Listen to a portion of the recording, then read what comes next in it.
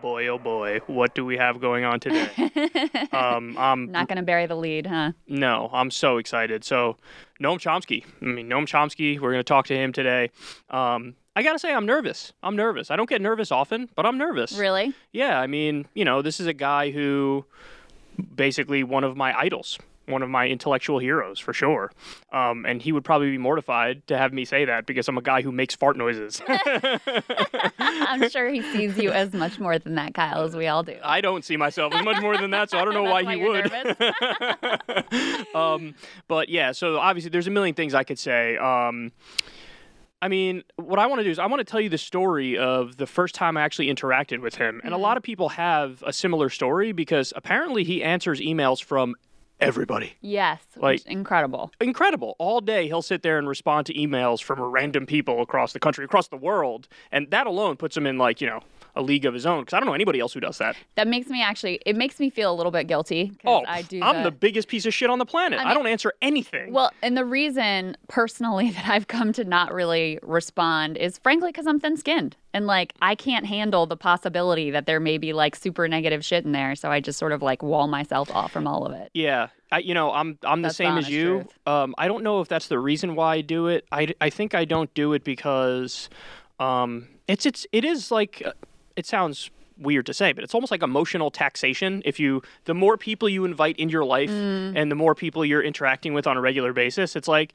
you develop relationships and then you care about them, they care about you. And it's like you can only max out at a certain number. Yeah. And once you hit a certain point of being known, everybody wants to be one of the people in your inner circle. Right. So it's almost like, if you just build the wall up and say, listen, everybody who was here beforehand is good, but anybody who's post, it's like, I just can't do it. I don't have the mental space for it. So anyway, go ahead. Well, I was just going to say, I've just come to realize about myself after having been somewhat in the public sphere for a decade now that I'm not developing a thick skin. I'm a sensitive person. Right, sure. It just is what it is. So I always admire people who can take all of that and still be responsive to it. Yes. It's not because I don't appreciate and love you guys. It's my own shit. That's why.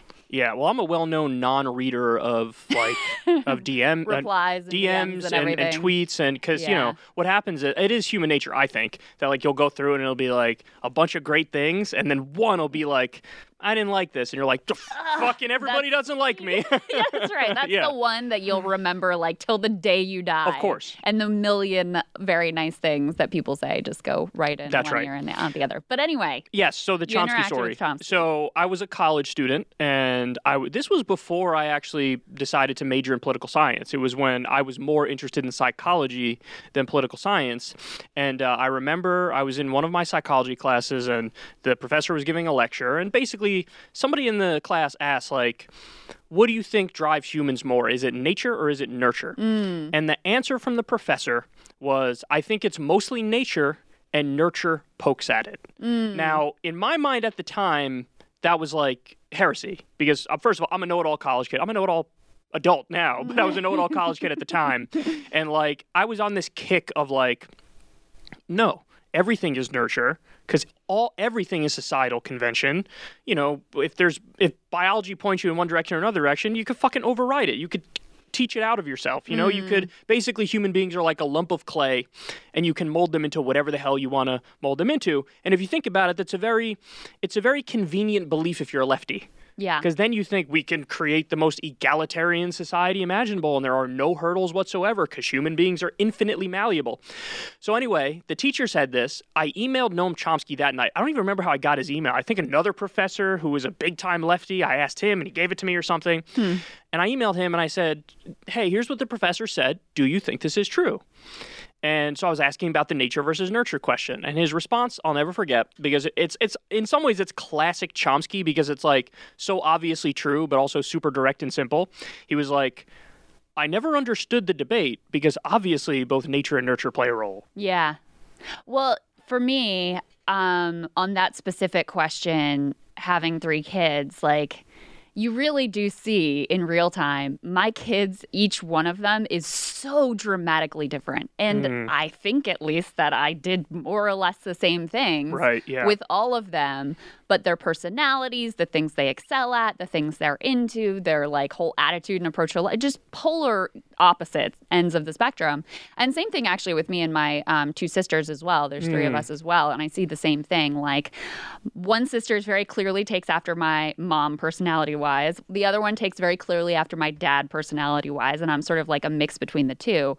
But I do feel like when you're a parent, it becomes harder to deny that there is a very strong biological nature element to that. And look, nurture obviously plays a significant role too, especially if you have something like some sort of traumatic experience or something like that that comes into your life, or the circumstances that you're shaped by, whether it's poverty or whether it's some other sort of acute instant trauma. But I do think that being a parent, seeing the way that kids are, like, you cannot deny that nature is 100% a very real and very significant thing. Yeah, so funny enough, the position I've come to is actually close to what the professor said. Like, I sort of agree with the professor's position of, like, it's mostly nature and nurture pokes at it. But overall, I do think I take a kind of a Chomsky view where I look at it and say, some things are nature, some things are nurture, some things are a mix of both nature and nurture. Yeah. And the world is messy and complex, and you have to discuss it on like a case-by-case basis. There is no clean answer. There's no clean answer. Right, exactly. But anyway, like that was and he responded to me like within the day. Was he one of the people, remember how Barack Obama said that he was like reading like Marx or something to try to get girls in college? Was Chomsky one of the people that he cited that he was question. like I don't pretending remember. to be into to try to get laid in college? I know the story you're talking about because I covered it, but I don't remember if it was Chomsky. But that wasn't your same motivation. No, see, it's funny enough, when I covered that story of Obama saying that, I was actually like sort of pissed off at Obama because in my opinion, like the whole like reading Chomsky or listening to his lectures and stuff, like that was the escape from all of the normal college bullshit of like caring about what other people think of you and wanting to get laid. Like all that stuff was like, fuck, this is the stuff I have to deal with as like a typical horny teenager who's, you know, the world is coming at me at 1,000 miles an hour. No pun intended coming at me when I say that. And I always went to like Chomsky, and at the time, Bill Maher, even though now, right? But at the time I would, you know, watch Bill Maher stuff. But he's deteriorated massively in his political opinions. But like when I would listen to a Chomsky lecture or read a Chomsky book, it would be like the purifying experience of like getting all the bullshit out of my mind and focusing on like interesting intellectual pursuits that I had a genuine interest in. And especially when it comes to Chomsky, one of the reasons why I say he's like the biggest intellectual influence on me is that when I started watching his stuff on foreign policy, he would you know, give these interviews to some media outlets that nobody's ever heard of, and he would just blow your mind with the stuff he says on foreign policy, where I never forget, there was a good comment I read about Chomsky one time. Somebody said, he'll take you from being a wishy-washy centrist into a hardcore leftist anti-imperialist. Yeah. And he'll do it in one book. You read one Chomsky book and you're like, well, that's it for me. Well, I didn't know dick about dick. Yeah. Now I know dick about dick. Yeah, completely fearless person. And it's a great week to talk to him as well. I mean, there are a million things that are happening. One of them that just happened today is the Senate has actually started the budget reconciliation process and, like, you know, had the initial vote to begin that budget reconciliation process to pass Biden's $1.9 trillion deal. And it's like, you know, it's one of those things where depending on how you look at it, you can feel a whole lot of different ways. Like on the one hand, I remember you made this point when we were getting all the list of Biden cabinet appointments. They would play this game. It was a very effective strategy of they'd be like, we're going to give you this really terrible people. Like, let's Rahm Emanuel? Rahm Emanuel for something. That's or what like, they do. you guys know we're still talking to Larry Summers, right? And then they'd pick someone who was somewhat less offensive but still not good. And everybody would be like, oh my God, thank God, this is amazing. Like, we'll take it. And I sort of feel like we've gotten played that same way with this stimulus deal because, look, it's inadequate. I mean, just on its face, like what the initial proposed $1.9 trillion proposal is inadequate to deal both with this moment and to deal with the longer term structural issues that brought us to this place and brought us to Donald Trump and all of that stuff, right?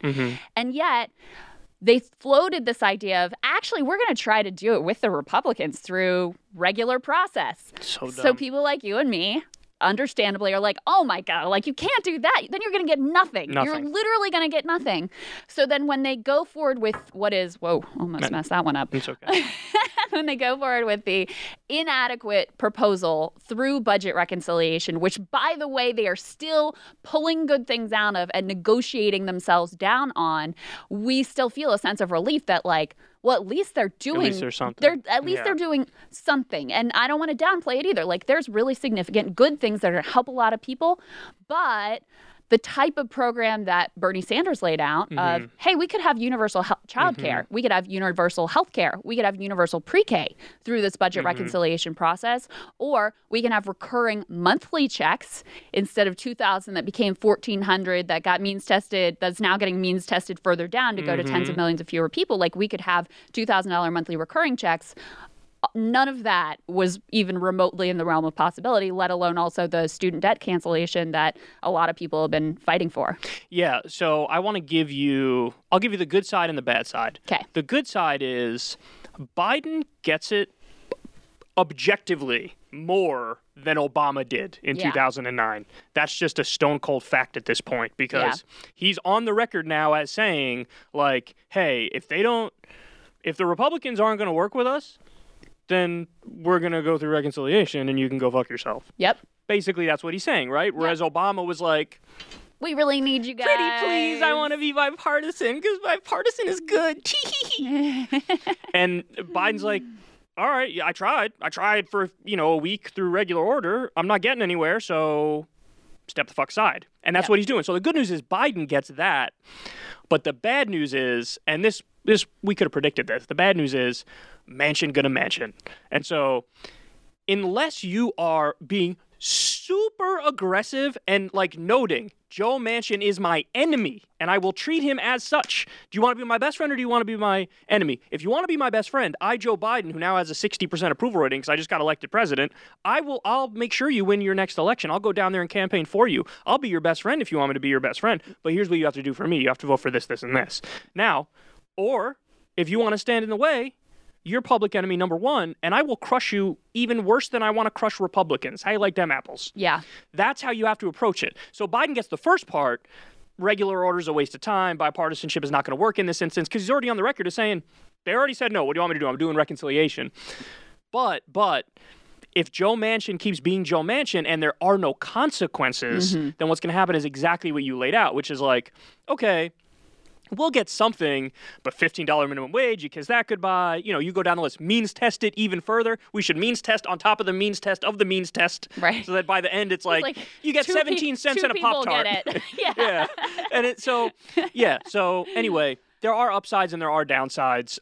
They get half of it, but really, I think there needs to be a colossal effort against Joe Manchin and every single Democrat who wants to stonewall and get in the way and negotiate down from winning positions, make their life a living hell and force them to bend the knee or else. And this is what's a really, really key point that you're making here, which is that if Joe Biden decided it was an absolute red line for him that $2,000 checks or even $1,400 checks go out to the same group of people that the $600 checks went out to, which was the promise, and that $15 minimum wage was an absolute red line, there is zero doubt in my mind he could get it and get it through budget reconciliation. It could happen relatively quickly. So if you don't end up with those things, that is on Joe Biden as much as it is on Joe Manchin. Because exactly what you're saying, like, look, we all know who Joe Manchin is and the type of incentives he responds. He's a cynical actor. He's got this like 1982 mindset that like deficit hawking is the way to win in a state like West Virginia, where it just nonsense. It's nonsense. I mean, I just have to point out that the state of West Virginia, the constituents in West Virginia are to the left of Joe Manchin on these economic issues. Totally. The Republican billionaire governor got to Manchin's left and was like, we got to go big here. Like, what are you worried? If so, we waste a little money. Who cares? People need help right now.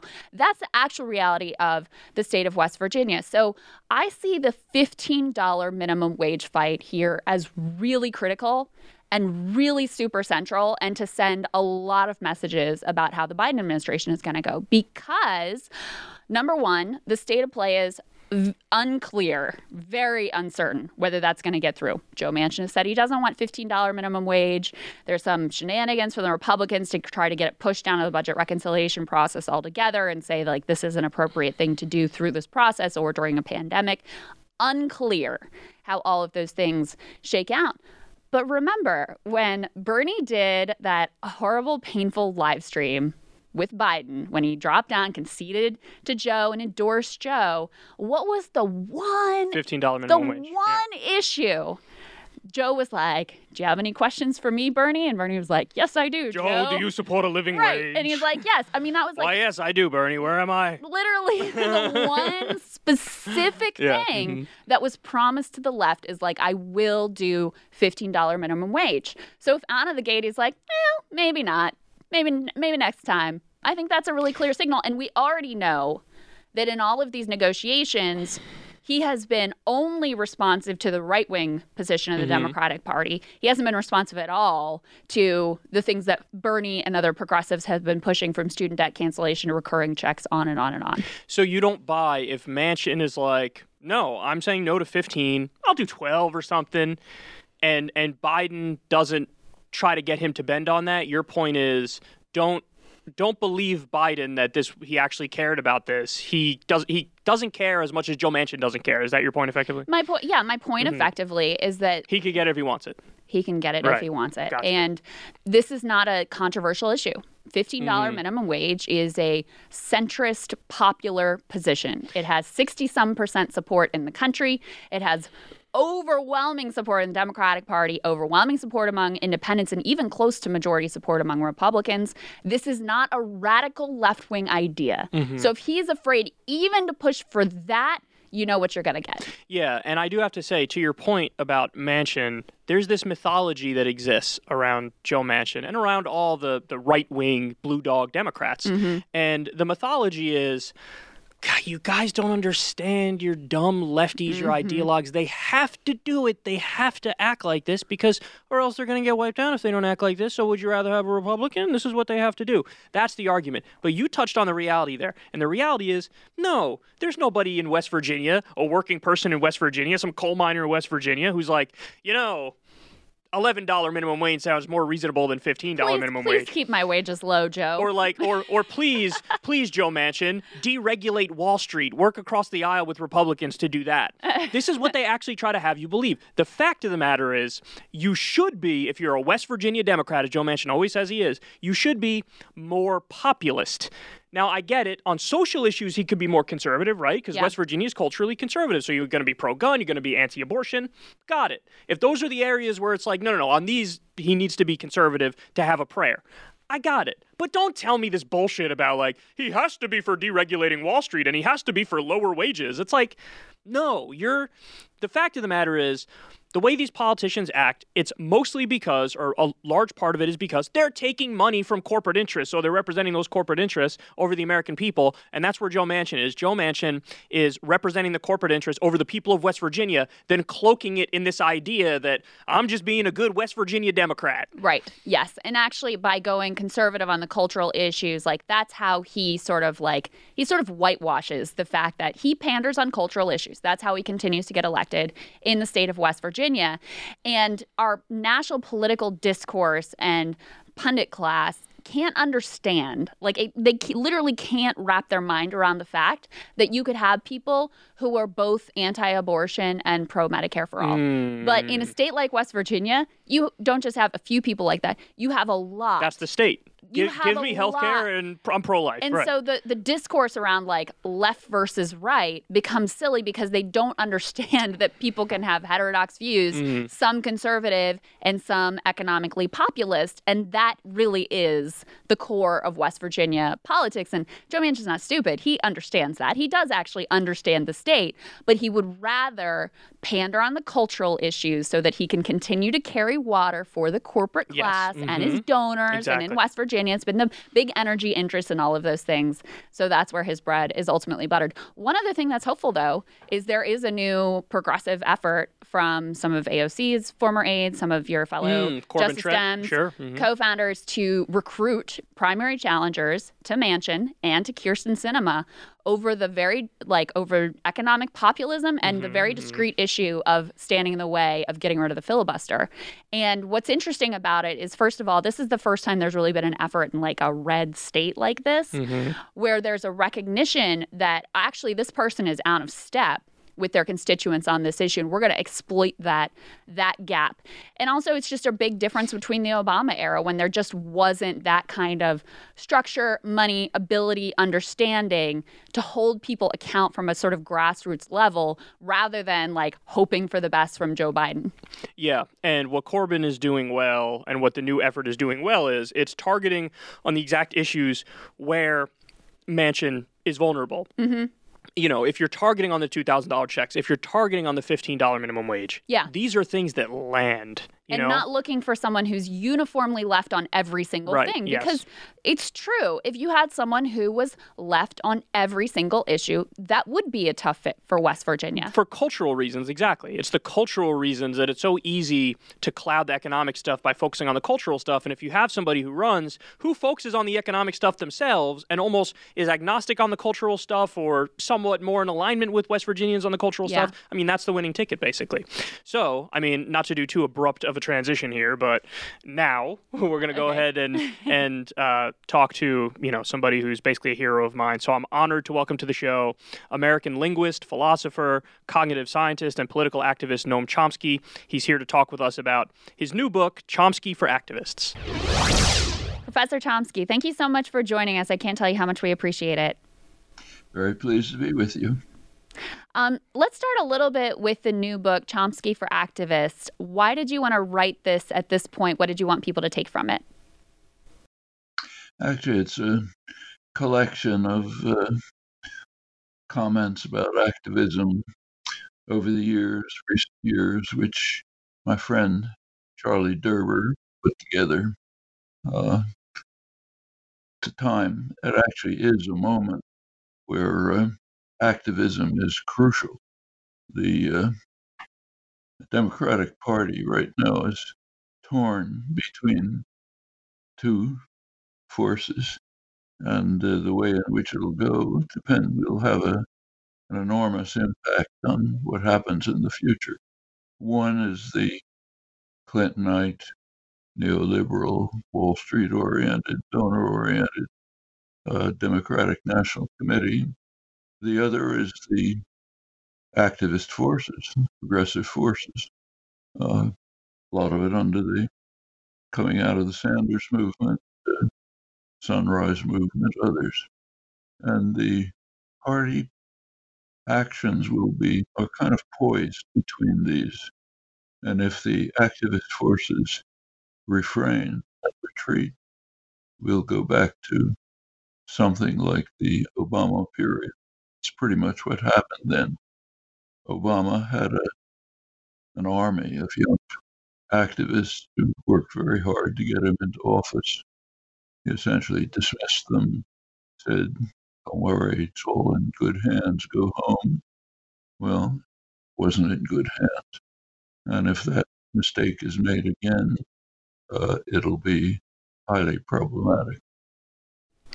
Professor, is the left, in your estimation, in a better place or a worse place than, say, during the Vietnam era or during the beginning of the Iraq War era? Well, beginning is the right word. There was a very powerful movement in the first few days when, in fact, right before the Iraq War officially started, there were huge demonstrations everywhere. But after the war began, the activism significantly declined, which had an impact on the way in which the war was fought. Going back to the Vietnam era, you have to bear in mind that it was years before it was possible to develop a significant movement. I happened to be in Boston at the time, probably the most liberal city in the country. We started serious anti-war activism in the early 60s when Kennedy sharply escalated the war.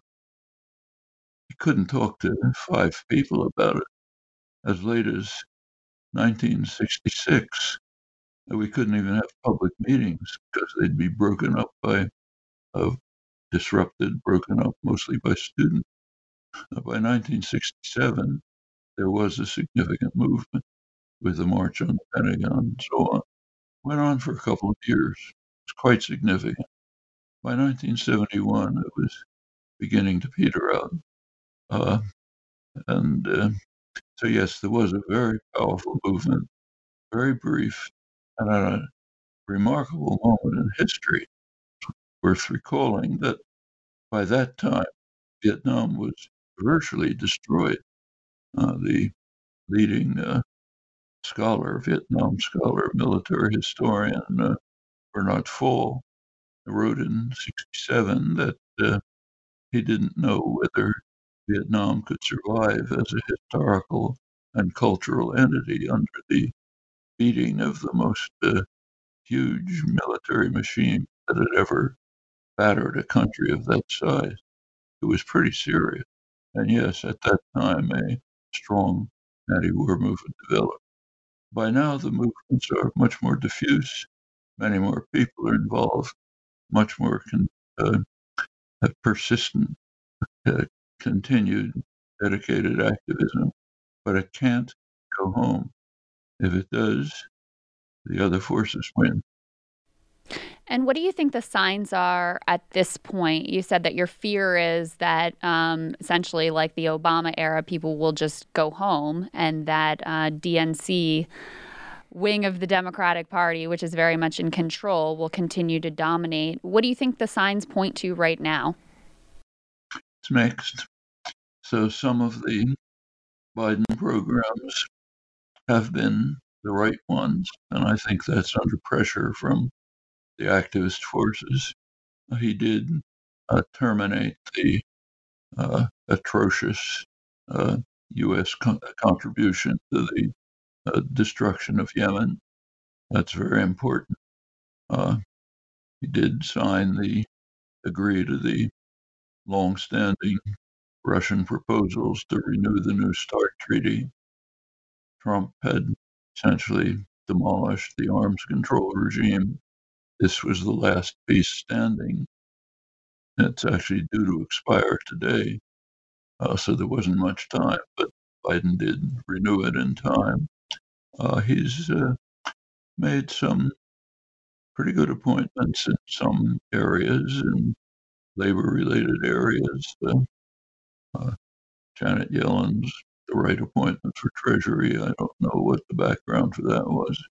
But the climate programs, which are critical, are in limbo right now. The Sunrise Movement and others did manage to get a fairly strong climate program. It was clear that the DNC was resisting.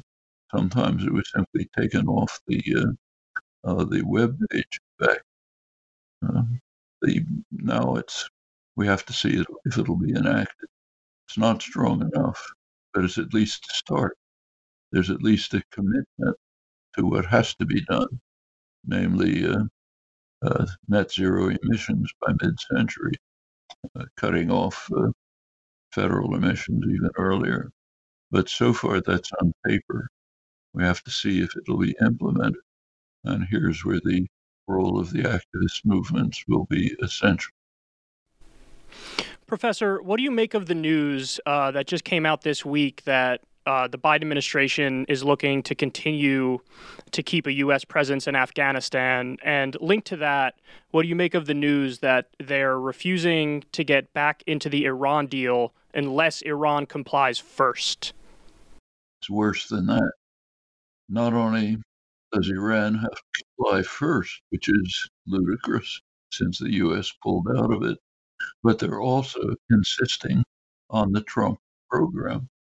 Right now, all indications from the Biden administration is they're continuing with Trump's demands that Iran agree to dismantle the joint agreement, JCPOA, and to accept the U.S. demand that it be broadened and expanded to other areas which are not in the JCPOA. Now, remember that when the United States pulled out of the joint agreement under Trump, it was violating the orders of the UN Security Council. When the agreement was signed, the Security Council, in a unanimous declaration, including the United States, ordered all countries to abide by the agreement in accord with the provisions of the United Nations Charter. So the United States stands in violation of Security Council orders and the UN Charter, which happens to be the supreme law of the land under the Constitution, if anyone cares. And Biden is continuing this position. So this is very bad. I mean, it's nice that he said maybe we'll agree to go back, but all indications are he's simply continuing with the radical Trump violation of Security Council orders. On Afghanistan, it's not such a simple matter. We should look back at the case of the Russians. At the time when the Russians pulled out, there was a kind of arrangement in process. In some areas where the Russians had a strong presence, like around Kabul, the situation was really quite good. Women's rights were being protected. The people was pretty peaceful. Probably the most powerful, the most popular figure in modern Afghanistan history, Najibullah, was in power, had a lot of support. The Russians pulled out precipitously. The U.S. continued to support the radical Islamic Mujahideen, who then launched a huge attack, devastated Kabul, caused such atrocities that the population actually welcomed the Taliban when they came in. We should pay attention to that. If the Russians had pulled out, they should have pulled out, of course. It was a terrible aggression, lots of atrocities. But if they had pulled out in a careful manner, the Najibullah regime might well have survived. According to people like Roderick Braithwaite, the British ambassador, specialist on Afghanistan and on Russia, and a very reasonable commentator, that probably would have been the best outcome for Afghanistan. We should keep that in mind. Pulling out is a slogan. You have to ask, how do you implement it in the way which will be of least damage to the Afghan people? It's not a simple matter of following a slogan. Now, I don't know what Biden's advisors have in mind and what planners have in mind, but there are better and worse ways to end the U.S. essentially invasion of Afghanistan. One of the essential ingredients of a successful working class politics that you identify in the book is a strong labor movement. And of course, labor unions have been under attack for decades now, union busting from the right, sort of anywhere from ambivalence to union busting from Democrats as well.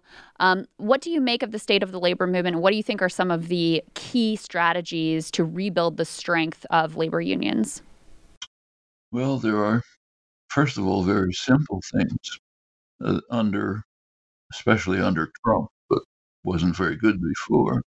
The National Labor Relations Board has simply turned into an anti-labor organization. It's acted in every imaginable way to undermine organizing.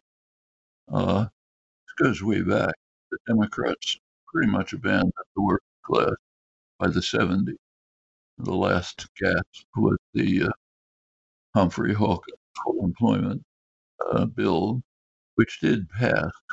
Carter didn't veto it, but he watered it down so that it had no teeth. And since then, Democrats have simply become a party of wealthy professionals, Wall Street oriented, virtually nothing for the working class.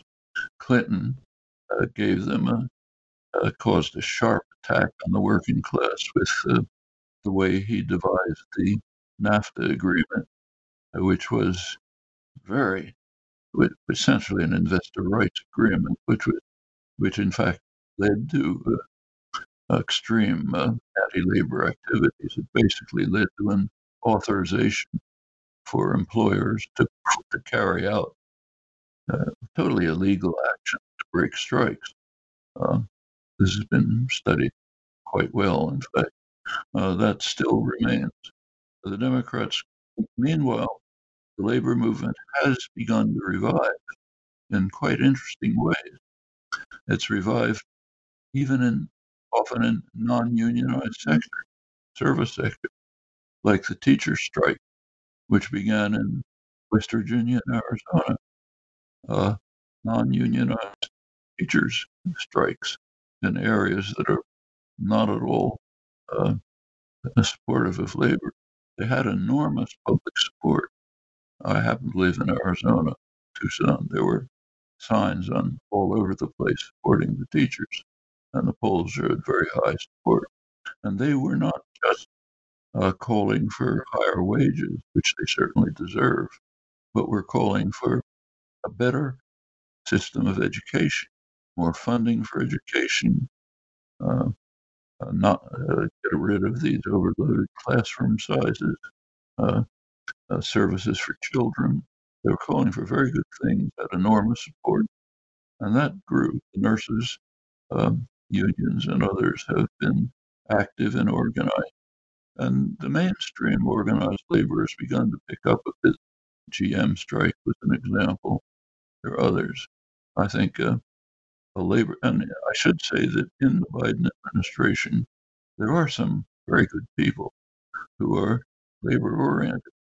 Many of them come from the Economic Policy Institute, other strongly pro-labor activist groups. Now, that's a possibility.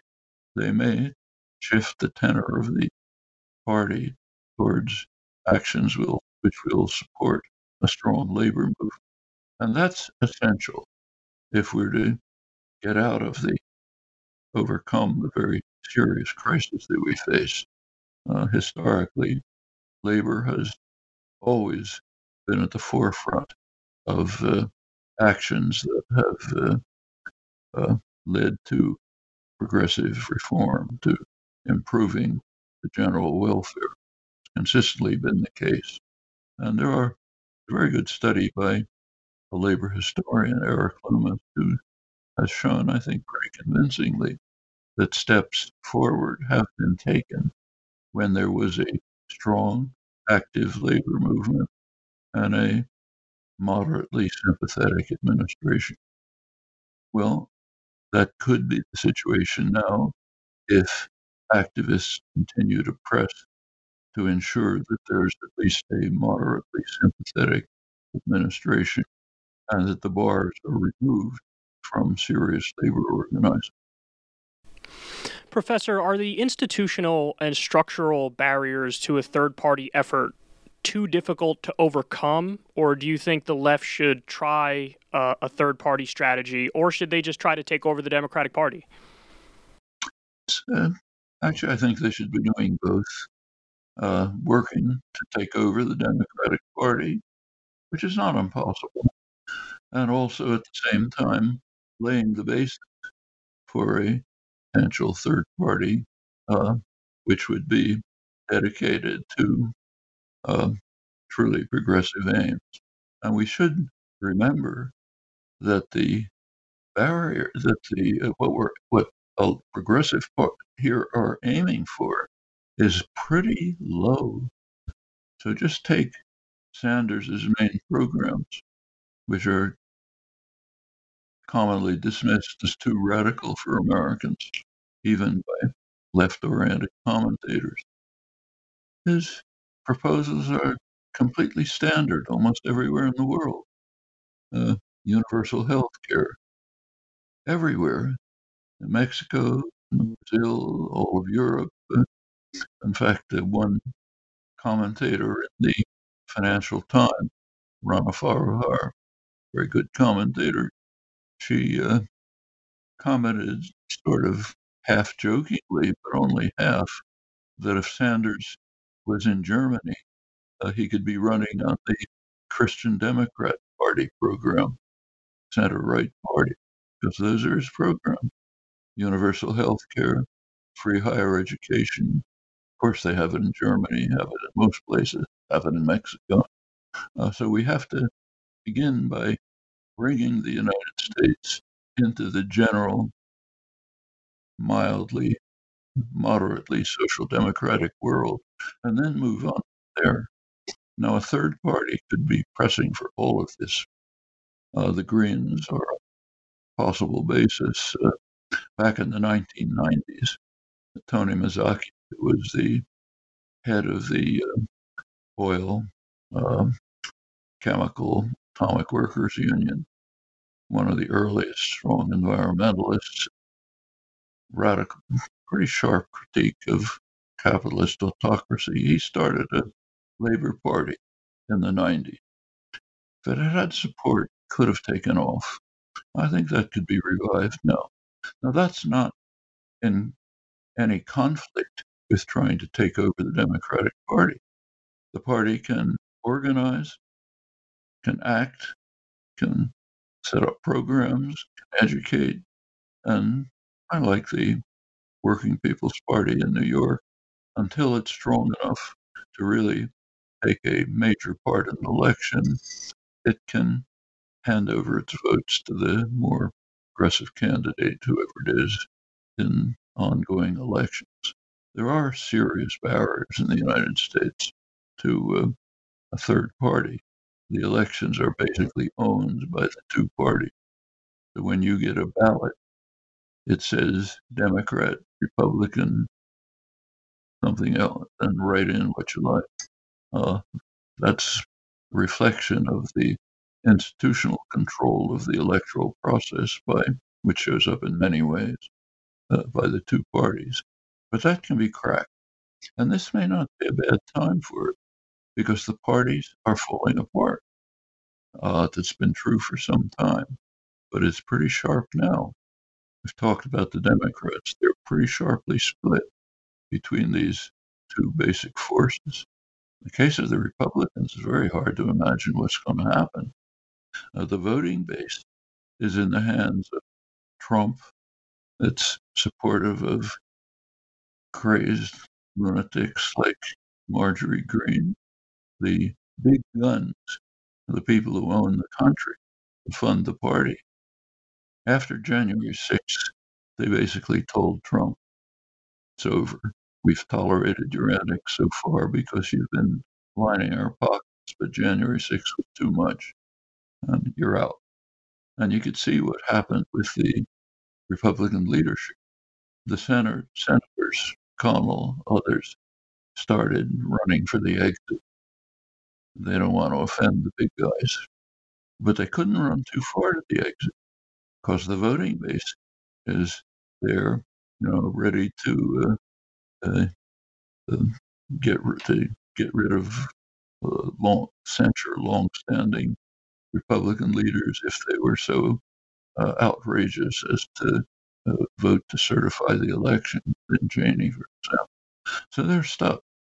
They have a voting base that's pretty rabidly supportive of Trump and people like Greene. And on the other hand, they have the people who own the party who have said enough of this. And it's not clear how they're going to put that together. Yeah. How do you think that we got to this place where such a large chunk of the Republican Party and, frankly, mostly the working class part of the Republican Party would be so enthralled with, a complete charlatan and menace like Trump, with someone who's just completely insane like Marjorie Taylor Greene? How did we end up in this place? Well, it goes back pretty far. But let's take even recent period. Take the working class. They didn't so much vote for Trump as they stopped voting for Democrats. The Democrats lost them more than Trump won them. You can see that from the voting patterns. It's been carefully studied, especially by Tony DiMaggio, a very good radical social scientist. Go back to Obama. Working people voted for Obama. They believed him. They believed the pleasant rhetoric about hope and change, and they pulled back. the way activists did. Obama, remember, had control of the Congress at that for the first 2 years. He used those years to betray working people and the poor. Very clear. The most dramatic case was the TARP legislation, the bailout legislation, which had been passed under Bush, but Obama took it over. The TARP legislation had two components. One of them was to bail out the criminals, the banks, who had caused the housing crisis, which led to the financial crisis. So they had to be bailed out. And that was done, trillions of dollars. There was another part of the legislation. Give help to the victims, the people who lost their homes through foreclosures, who had lost their jobs, who were destitute. Do something for them. That part wasn't implemented. The Inspector General of the Treasury Department, Neil Barofsky, was very vocal in trying to compel this to be done. Finally wrote a book bitterly condemning the administration for its failure to do this. Working people and others noticed. They noticed other things. By 2010, they'd already given up on the Democrats. 2010, there was a very crucial. First of all, the Democrats lost Congress then, but Massachusetts was particularly interesting. There was a Ted Kennedy, the liberal lion, had died, and there was a special election to replace him. The Democrats had a pretty reasonable candidate. The Republicans had a nothing candidate. It wasn't even known he won. That was largely resentment against the sellout. You look at the voting patterns, even union voters barely voted for the Democrats. They just gave up. Well, that's what happened. And then it goes back farther than that. I have to recall that we've been under a neoliberal assault for 40 years. It's had quite an impact. Real wages for male workers are actually lower than they were in 1979. Benefits have declined. There's been an enormous concentration of wealth. Working people in the middle class have been literally robbed of huge amounts of money. Actually, there's an interesting study of it by the Rand Corporation, super respectable corporation, tried to estimate what they call the transfer of wealth. We should say robbery. Transfer of wealth from the lower 90% population to the very top, which means a fraction of 1%. Transfer over the last 40 years. Their estimate is $47 trillion. That's not small change, and it's a serious underestimate. Doesn't include what happened when Reagan opened the spigots and told the rich and powerful, do whatever you feel like. Also, for example, pre-Reagan, the tax havens were barred, and Treasury Department enforced the laws, opened it up. It's tens of trillions of dollars essentially stolen from the public, many other devices. So people have been under severe attack for 40 years. Democracy's declined with a huge concentration of wealth. Wages have flattened, stagnated. A large part of the population, probably a majority, is living from paycheck to paycheck, while enormous wealth has accumulated in a very few hands. You look carefully, 0.1% of the population, not 0.1, have doubled their share of wealth from 10% of total wealth to a spectacular 20%. Now that has effects on people's lives. It's made them angry, resentful, full of contempt for institutions. All of that's justified. And it means either they get organized to do something about it, which is partially happening, or else they fall prey to demagogues of the Trump variety. A guy who can, very skilled at standing up, waving a banner, saying, I love you, while with the other hand he's stabbing them in the back with every single legislative proposal, robbing the working class and the poor.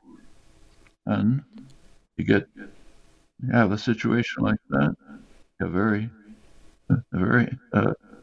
dangerous possible reactions, like what we saw on January 6th and others. Yeah. Professor, if Biden refuses to act as a sort of modern day FDR and refuses to implement a social democratic agenda, more or less, do you fear that there could potentially be a more competent version of Trump who takes over and the country will turn far right? It's very possible, and we shouldn't underestimate Trump's competence. He was a political genius. He succeeded in something which is extremely difficult, a legislative program which robbed and attacked the working class and the poor, poured money into the hands of the super rich and the corporate sector on one hand, and maintaining a rabid base of popular support from the people he was shafting on the other hand. That's competence, takes skill. He also succeeded very effectively in destroying, smashing every possible thing you can see in the international arena that is beneficial, sometimes essential for human survival. His wrecking ball was very impressive. He wrecked the arms control regime, poured money into new and more dangerous weapons, sharply increasing the threat of terminal nuclear war, and the other major human issue, the pending environmental catastrophe. He raced toward the abyss, trying to maximize the use of fossil fuels, including the most destructive, eliminating the regulatory system, which somewhat mitigated the lethal effects, and we don't have much time. There's a decade or two to deal with this. His battering ram made a big difference. World Health Organization, which is essential for the health, the survival of huge numbers of people in poor countries all over the world, Africa, Yemen, elsewhere. He tried to destroy that, was quite successful in doing so. The COVAX consortium, international consortium, almost the entire world, which is in principle at least dedicated to trying to ensure that the poor and needy get the vaccines, that they're not monopolized by the rich. Hasn't been very successful, but at least it's trying. So Trump decided to wreck that. In fact, you look across the board, it's amazingly uniform. Anything that can serve human interest, destroy it. Everything that can harm human interest, maximize its impact. Harm the working class and the poor sharply through your legislative programs, and at the same time, maintain a rabid base of support, which is close to half the country. That's pretty impressive. It's not incompetent. It's extremely destructive, devastating, but competent. So will somebody else come along who can pick that up? Maybe.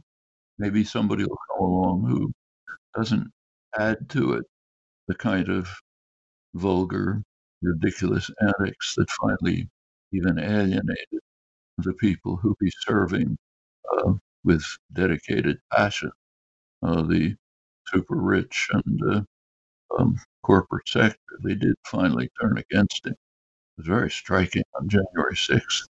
They were basically marching orders from the people who effectively own the country.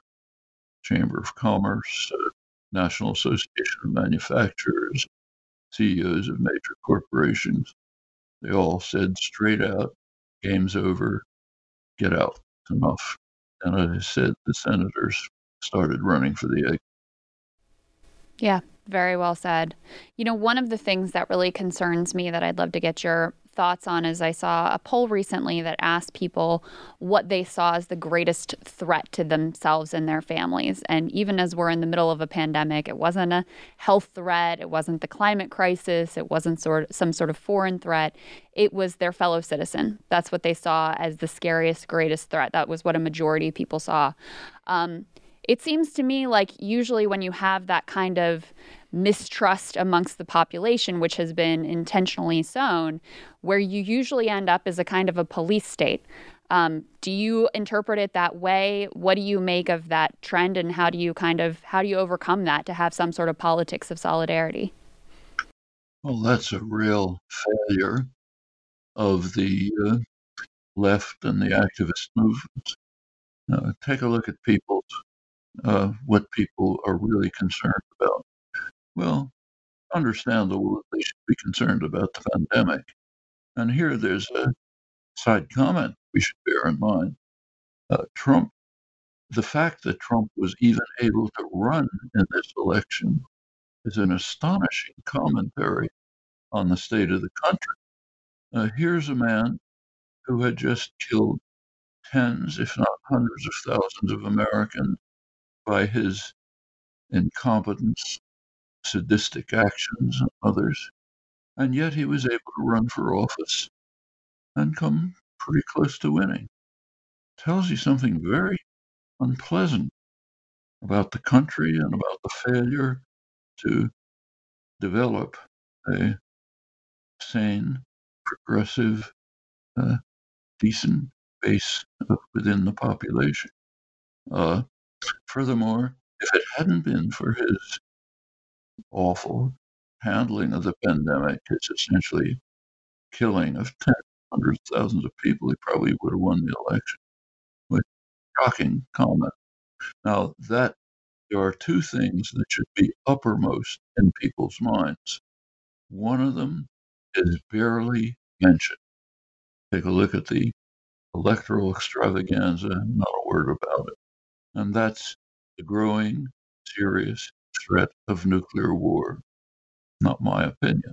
It's the opinion of the leading specialists on the topic. People who've spent their lives trying to control the nuclear demon.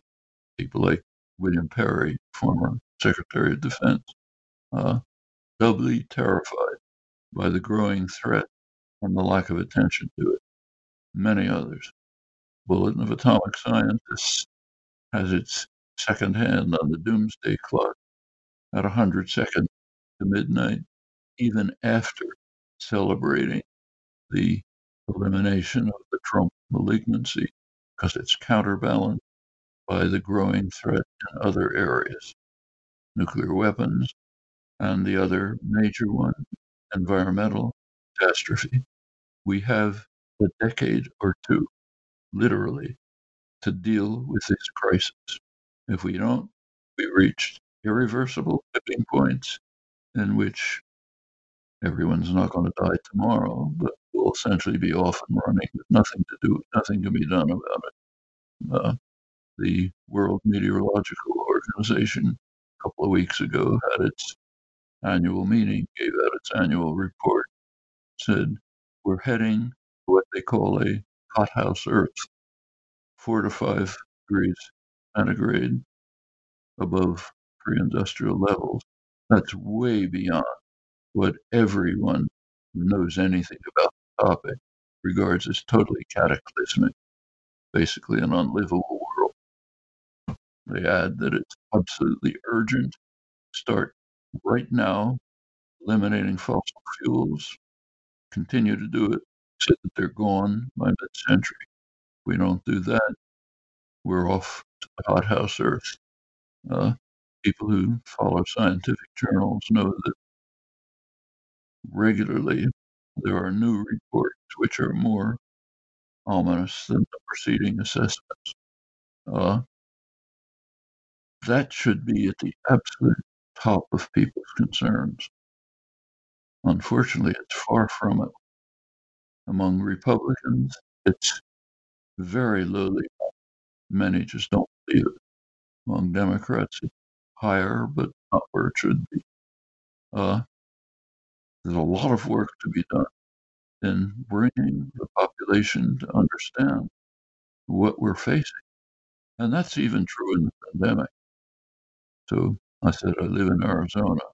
Uh, I'm isolated personally. I don't go out, but occasionally take a drive. You see restaurants packed, supermarkets, malls packed, people without masks. It's just uh, asking for the worst to happen when it is happening. Arizona actually recently had the world record for per capita cases. Well, that's what happens when you behave this way. Similarly, in Europe, Europe had the pandemic pretty well under control by last May. Then Europeans decided they wanted to have their annual vacation on the beach, so on. So they went out and had their vacations. Spike that's now very ominous. If you can't act responsibly, that's what's going to happen. Countries where the population has some kind of a collectivist spirit, willing to act responsibly, the governments are taking charge in a sensible way. There they have it under control. I mean, most extreme example, China. The total death toll from China, total since last January, is roughly the daily toll in the United States. Roughly that. Vietnam has had practically no cases. Australia and New Zealand under control. Taiwan, I think it's had 7 deaths so far. It is possible to control it, but not if you let it run rampant. Furthermore, the rich countries, all of them, are now on a suicidal course because of their lack of internationalist solidarity. So the rich countries are monopolizing vaccines. The worst record of all, I think, is Canada, which has already taken vaccines way beyond what it can possibly use for years. Well, what happens when the rich monopolize the vaccines? It means it doesn't go to most of the world. Predictions now of the WHO and others are that the poor countries are not going to get sufficient supply of vaccine for years. Well, what happens during those years? The COVID uh, uh, virus continues to mutate, doesn't stop. New variants come, might be very dangerous ones. They're going to reach the rich countries. So the rich countries are in a suicide pact. In order to maximize their short-term welfare, they're on a course which is could be extremely destructive. Now, there are a few countries where there is a level of international solidarity. The most advanced one is Cuba, way beyond others. So when there was a severe pandemic in northern Italy at the beginning of the early days of the pandemic, uh, northern Italy has 2 rich countries right next to it, Austria and Germany, which did have it pretty much under control by then. They didn't give any support to northern Italy. Not there's supposed to be a European Union, but that didn't matter.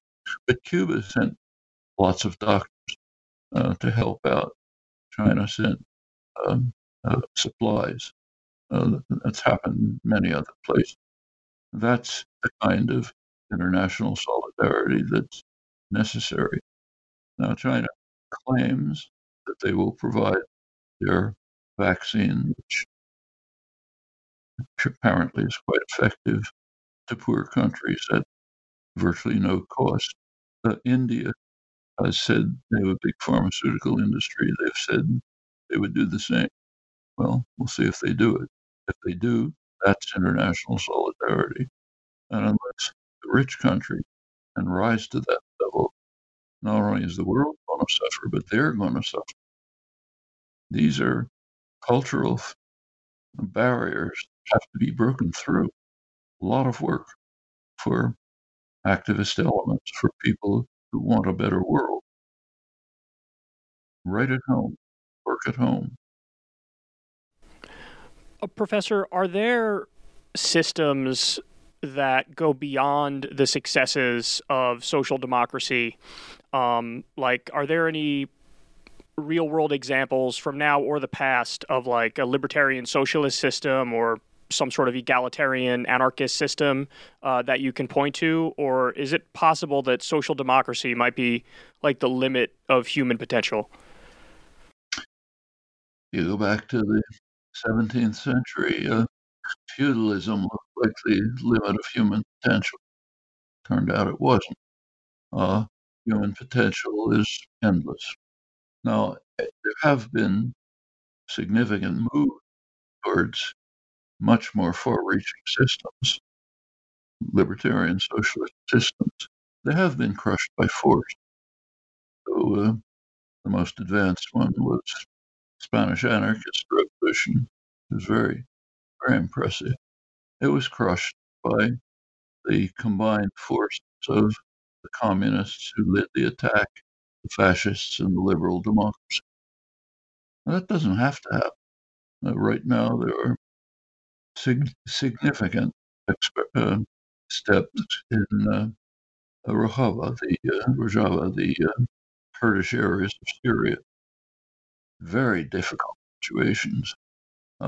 Situation right now, recently, Trump administration handed them over to their worst enemy, the Turks, who are bitterly attacking the Kurdish population. Maybe they'll survive, maybe not.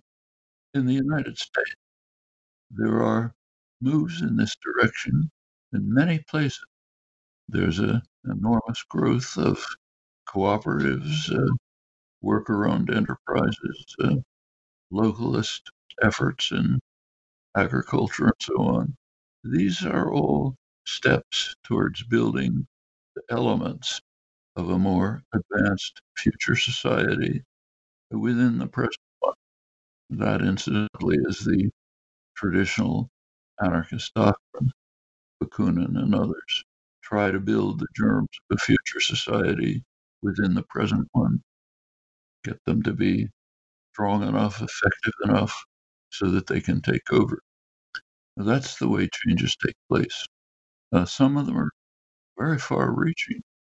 So the Mondragon conglomerate in the Basque Country in Spain, which goes back about 60 years, huge conglomerate, worker-owned to a significant extent, not sufficiently worker-managed.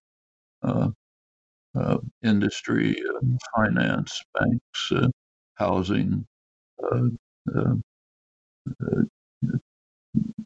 commerce, all under their own control. That's about the only part of the Spanish industrial system that weathered the recent financial crisis. Stable. There are connections being explored with the Steelworkers Union in the United States to try to duplicate some of these achievements here. The reviving labor movement can take a significant part in this. And there are, apart from what I mentioned before, there are other kinds of revival. My co-author, Robert Pollin, a fine economist, has done very powerful, important work on the climate crisis, has been working with unions to try to become engaged in the style that the Mazaki Union was in the early years. Remember that it's the uh, Oil, Chemical, and Atomic Workers Union under Tony Mazaki which were some of the earliest environmentalists back in the early 70s. They were the ones pressing for environmental action. You can understand why. They're right in the path of the worst direct effects of the use of fossil fuels, pollution, and destruction. So that can be revived. And that could be part of a broader movement. I mean, you can't find at any time in history, you've never been able to find a model society, anything like it. You can find ways of moving towards better society. And that has been achieved. We're a better society in many ways than we were earlier in my own lifetime, in the 1960s and 1930s. Okay? The result of significant activist movements. We shouldn't overlook the fact there's been a lot of progress. Many things that are not even imaginable today were perfectly normal in the 60s. We should go back and think about that. In the 1960s, there was no recognition whatsoever of the genocidal destruction of the Native American population. Nothing. Even scholarship was saying when the Western uh, uh, colonists came, there was just maybe maybe a million hunter gatherers wandering around, nothing much. It was broken through largely because of 60s activism. Out the academic world finally seeped back in with regard to take Martin Luther King. At the peak of his popularity, it was nowhere near the popularity of the Black Lives Movement, which is an amazing and important fact. After the Floyd murder, the largest social movement in American history quickly, spontaneously developed. 2/3 of the population supported it. Very big propaganda offensive has cut that back somewhat, but nevertheless, it shows that a background of activism and organizing has led to a different level of consciousness. Things that were things that were federal law in the 1960s are unimaginable today. 1960s, by federal law, uh, federally subsidized housing had to be segregated, meant black cut out. The U.S. in the 60s had anti-miscegenation laws, which were so extreme that the Nazis wouldn't accept them. All that's lots of progress, not by magic, by many years of extended activist work. And it's moving towards what you were talking about, elements of a future society that's much more advanced than the moderate social democracy that exists in many parts of the world. The Sanders movement is striving toward. And Professor, is that optimism? Is that what keeps you going? I mean, one of the things that I was curious about is you've got a few years under your belt at this point. What makes you keep going? What makes you keep putting out books? What makes you keep doing interviews with people like us? What makes you keep pushing forward? Well, there are a number of reasons. One reason is what I just mentioned. There are very large numbers of people, mostly young, active, energetic, courageous, working hard to bring about a better world. It's hard to overlook Greta Thunberg's comment when she was talking at the Davos meetings for the rich and powerful, who gave a very powerful keynote address, ended it by saying to the assembled rich and powerful, "You have betrayed us." That's true. We have betrayed them. We have betrayed the younger generation. The one reason to keep going is not to betray them. And there is hope. There are opportunities. Uh, Another reason is if we give up on this, we're essentially telling the human species, nice knowing you, it's over. It's another reason for continuing. And basically what it comes down to is we just don't have any choice.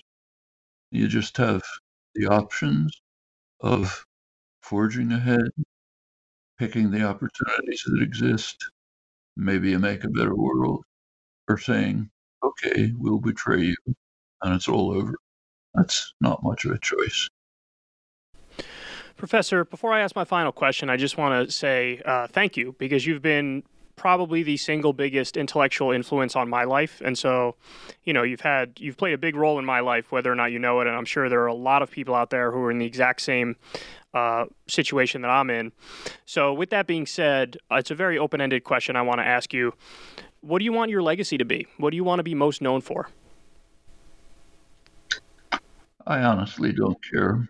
I would like See, this is why I love them, guys. It doesn't have anything to do with personalities.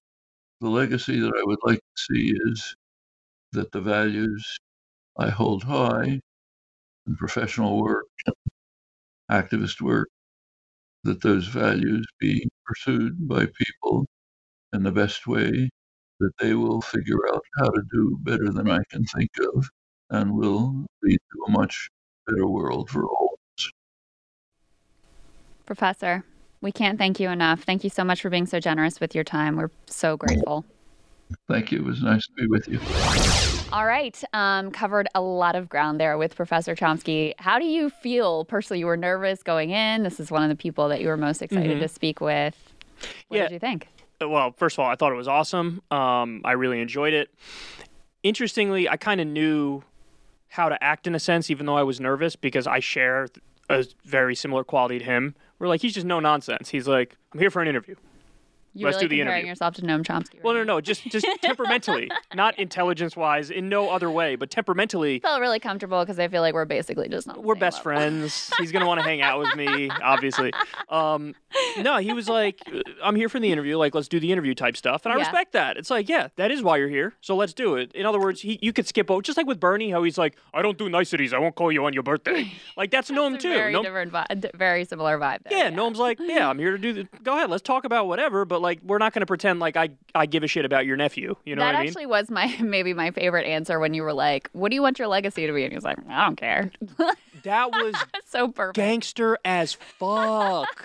Like, because I wasn't even expecting that answer. Like, I was expecting him to be, yeah, I've done some stuff in linguistics, but really I think the political activism might be a little more important in the broader scheme of things. But he was like, who cares? I don't give a fuck. Yeah. Like, I'm just trying to make the world a little bit better, and maybe I'm succeeding, maybe I'm failing, but I just hope other people try to make the world better too, bitch. What a dumb question. Like, that's how he approached it, right? That was kind of perfect. Yeah. It was a very revealing moment. Yeah. Somebody once said, there's this great quote, again, I think from a YouTube commenter. They said, Noam Chomsky is the only person that makes monotone sound good. It's so true. Because everybody else, if they're talking like this for like 20-minute blocks at a time, you're like... Yeah. But with Noam, I'm like...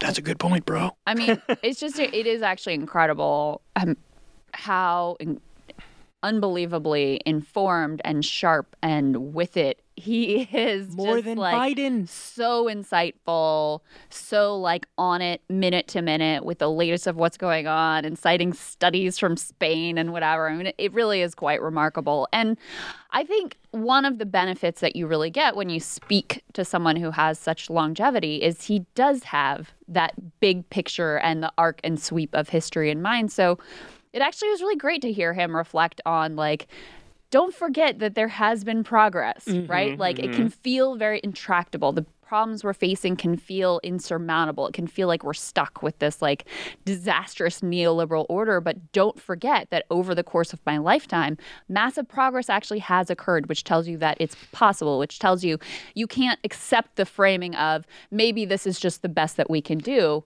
because people in past eras thought that too and were completely wildly wrong. That's right. And that's why I actually think that was his most substantive answer to any of my questions, was that one when I said, well, what if the limit of human potential is like social democracy and we can't really go any further just because we're so flawed as humans, like maybe that's the end of it. And he answered back like, yeah, people thought that about feudalism back in, whenever. And then when I was like, what are examples of like going beyond that and it succeeding? He had like 3 or 4 examples where he was like, they did this worked really well. The only, failure of like whatever, the Basque region in Spain and elsewhere, like it was kind of destroyed from the outside. So maybe that's a little hint of like, you need to be, if you're some sort of leftist, maybe I should have asked him this question actually. Maybe he's more in favor of, gun rights than other lefties, because it seems to me like if the idea is that these amazing projects that have like radical egalitarian values and they take off and they do well, and if it's crushed from the outside, wouldn't it stand to reason that like, well, maybe the best way to protect it is we actually have to protect ourselves physically? Yeah. You know what I mean? Is that crazy for me to say that or what? Do you think that the gun issue weighs in that, or am I wrong? I don't know. You don't know. I don't want to put words in his mouth. Yeah, I don't have enough information there. That's my interpretation of what he was saying, is that if you do have these examples of these leftist projects that were working really well and then were crushed from the outside, it's like, okay, well, then the solution would be have it not get crushed from the outside, however we can. Right. Yeah. Usually, though, you're going to be outgunned if violence is if like protecting yourself through violent means is the goal. Usually, you're going to be completely outgunned and completely outmatched by the imperialist power is on the other side. Absolutely. Yeah, 100%. But the other thing I thought that was really, really fascinating was he just stated this really clearly, that Trump didn't so much win as the Democrats lost working class voters, and he had a very specific trajectory in mind of how that happened, which I don't think will be a surprise, certainly not a surprise to either one of us or, those who are listening or watching this show, which is basically, a lot of working class people, including white working class people, voted for Obama and really thought it was going to mean something and mean that they had someone who was of the people and by the people and for the people and going to be on their side.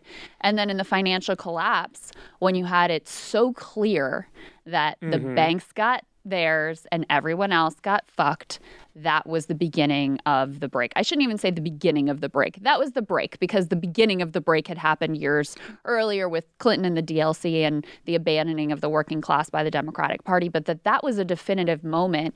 And the politics, including what we saw with GameStop and a lot of the energy and anger and resentment and roiling sort of populist energy, comes directly out of that moment. And I think that's a really important piece of context to always keep in mind. I definitely agree with that. The other thing he said in regards to Trump that I thought was interesting, because it's a thought I've been toying with to one extent or another, is this idea that don't call him incompetent. He's actually not incompetent. He's actually hyper-competent. And the way in which he's hyper-competent is that he walked that tightrope of like, I'm going to give the establishment and the elites and the moneyed interests everything they want while still somehow maintaining this really vicious, hardcore base of support that genuinely has a lot of working class people in it. You know what I mean? So the fact that he was able to do that, Chomsky says that's incredibly competent. And then the other thing that kept popping up in my mind as he was talking is like, yeah, that 2017 tax cut bill that they got through where 83% of the benefits went to the top 1%.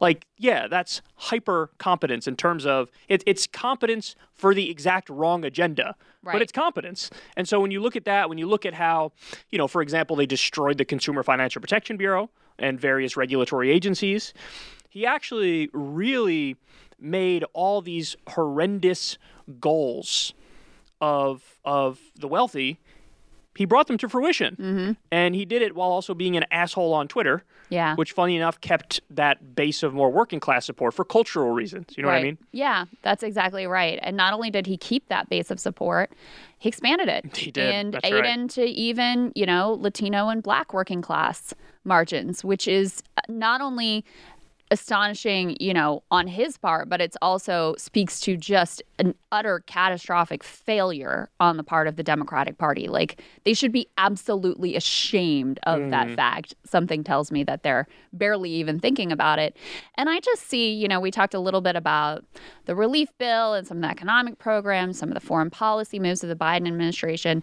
One of the things I find really, really depressing right now about the direction of the Democratic Party is they're basically playing into that culture war dynamic, which continues the movement of affluent suburbanites in the professional class into the Democratic Party and the bleeding of the working class into the Republican Party. So they've decided, after winning 2 massive upset victories in the state of Georgia on the issue, on this populist economic issue of $2,000 checks.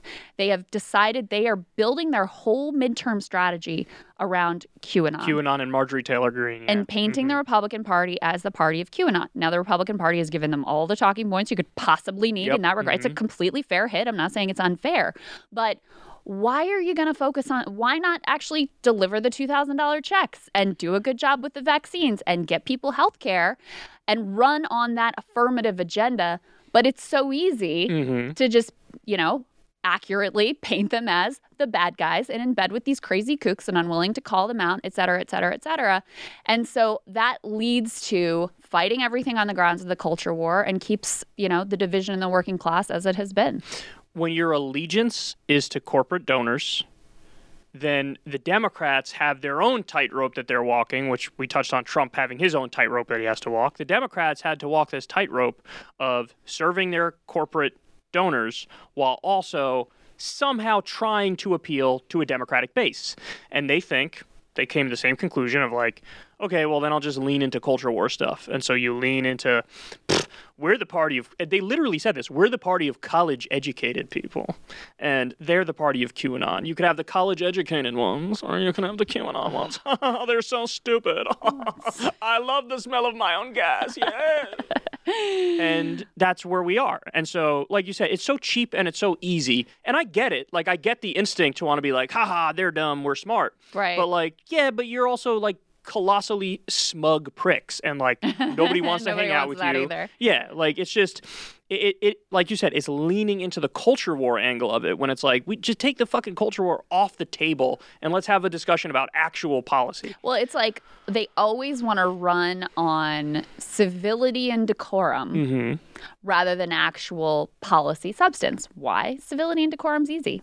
You're always going to be Trump on that one, right? You're always going to be Trump. It doesn't threaten any powerful interest. It's very, this is like the obsession. There's like a cult-like obsession in the Beltway media about like civility and decorum.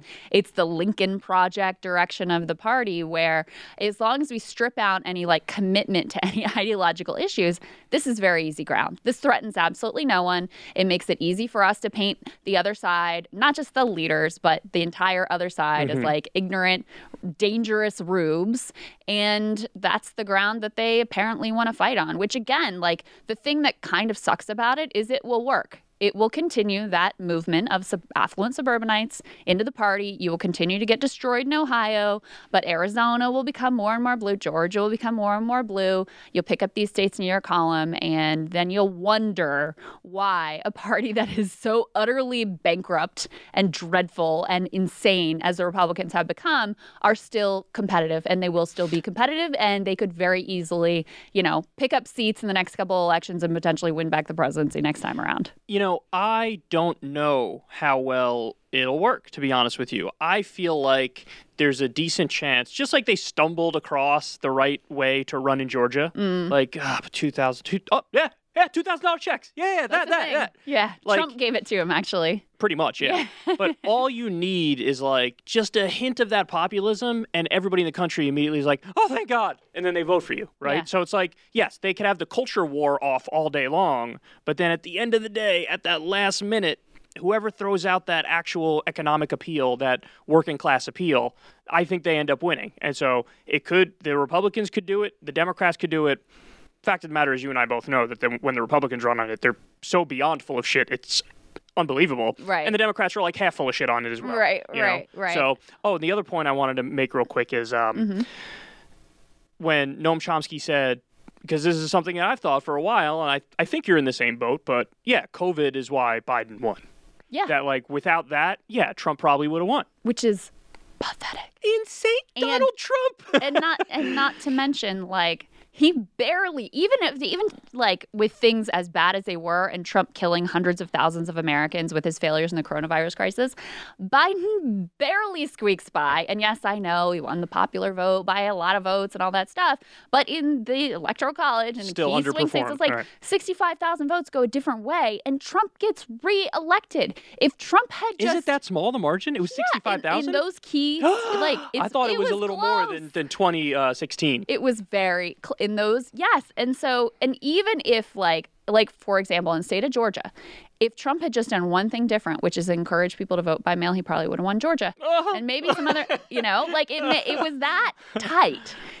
And so that is terrifying. I guess it does speak to a level of sort of like manic genius or competence on the part of Trump, but it just as much, maybe even more so, speaks to the utter failure of the Democratic Party to even like convincingly defeat such a just manifestly horrific person.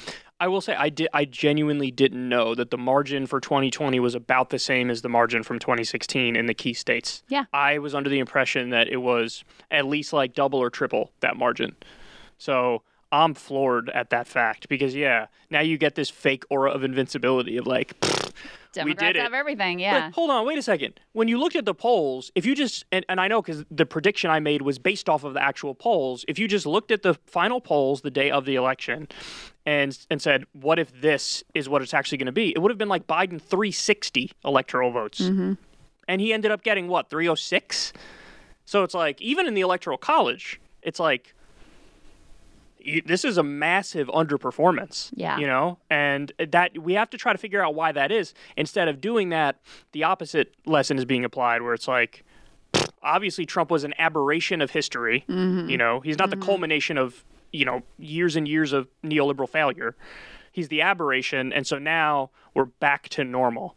And so that's the thing is if we actually do just go back to normal, I don't know what's going to happen moving forward, but that's why I asked Professor Chomsky, like, do you fear a more competent Trump, effectively? Yeah. If Biden doesn't act as a new FDR and really change things when it comes to the distribution of wealth in this country and when it comes to jobs, I don't know what's going to happen, but like it can get bad. I wouldn't be surprised if it gets bad. Look, it seems very clear to me, and I mentioned this poll that I think we both talked about on our shows, that a majority of Americans see their fellow citizen as the greatest threat to them. And at the same time, you see, a lot of talk from Democrats about a new domestic terror law, new domestic surveillance. You've got military force in D.C., like basically indefinitely at this point. And so there's basically two directions that you can go in. You can either go in that, like basically more of a police state and feeling like they need the government and the police and actual sort of pseudo-fascism to protect them from their neighbors. Or you can take the big leap and actually trust people to have power and self-govern and have a true movement towards, that was the core of Bernie Sanders' promise, was like actual democratizing of power to the working class, devolving of power from elites to the working class. That's a very scary thing for elites because you don't know what you're going to get, because you don't control everything anymore. You don't get to play this fake game of making people feel like they have a say and feel like they have a voice. But the minute they try to, buy GameStop, it's like, no, I don't think you do actually have control and have that voice. But there's no other path. Those are the two directions. And the thing that troubles me the most is today we're stepping down that path of like increasing militarization, increasing police state measures. And there are very few people who are sort of observing that slide.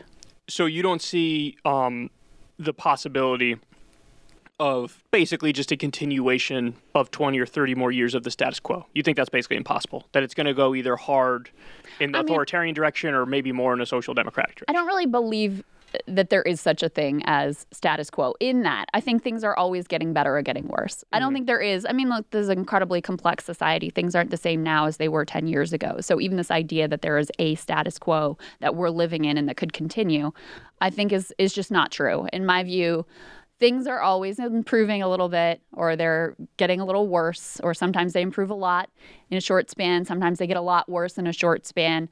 But I don't really believe in stasis. So if we continue in generally the direction that we are headed right now for the next decade or 2 decades or 3 decades, I think it ends in complete disaster.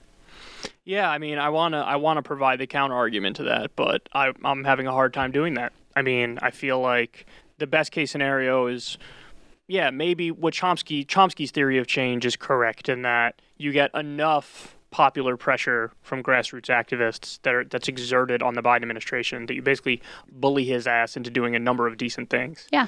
But I think the thing that you and I are concerned about is that even under a best case scenario of that, you're still not getting Medicare for all. Still not getting a Green New Deal.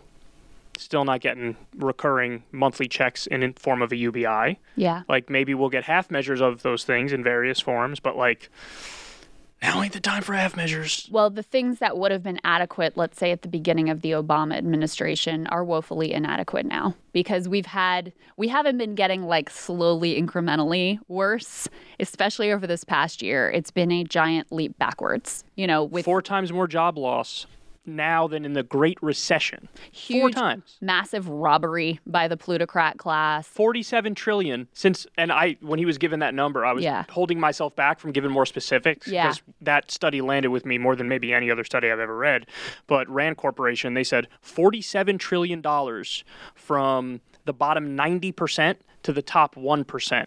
And that's the equivalent of $1,144 every month to every American in the bottom 90%.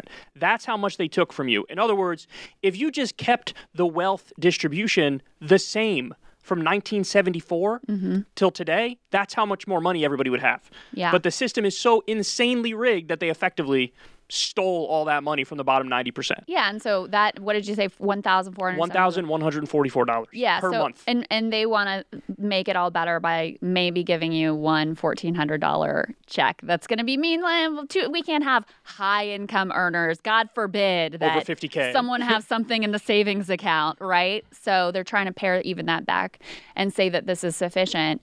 And, on the political realm, I think if the vaccines go out and things get a little more normalcy around them, the economy is coming back and people get a little bit of relief, I think in the short term politically, that will be sufficient.